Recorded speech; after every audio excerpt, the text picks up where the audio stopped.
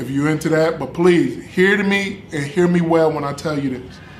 God uses the unlikely to do the unexpected. Yeah, you heard me right. God uses the unlikely to do the unexpected. Let me say it one more time for those in the back that didn't hear me too clear. God uses the unlikely to do the unexpected.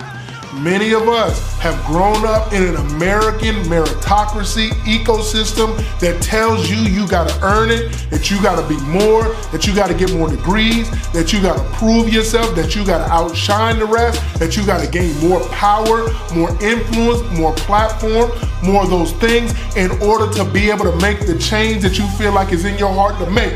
But I'm telling you that Jesus likes to use the unlikely to do the unexpected. So Jesus didn't go out and find a bunch of millionaires. Jesus didn't go out and find a bunch of people who had gotten 4-year full ride scholarships and master's degrees and doctorates.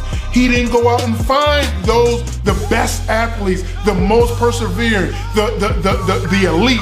He didn't go out and find those that came from the right household, that didn't go through much in their life, that didn't have a bunch of pain and trauma in their life. He didn't go out and find the best of the best of the best.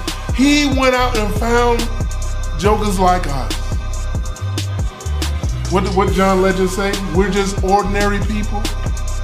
We don't know which way to go. Listen, Jesus went out and found ordinary, regular people.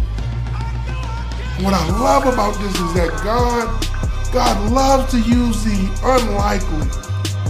God loves to show off his power through those things that the world would call foolish.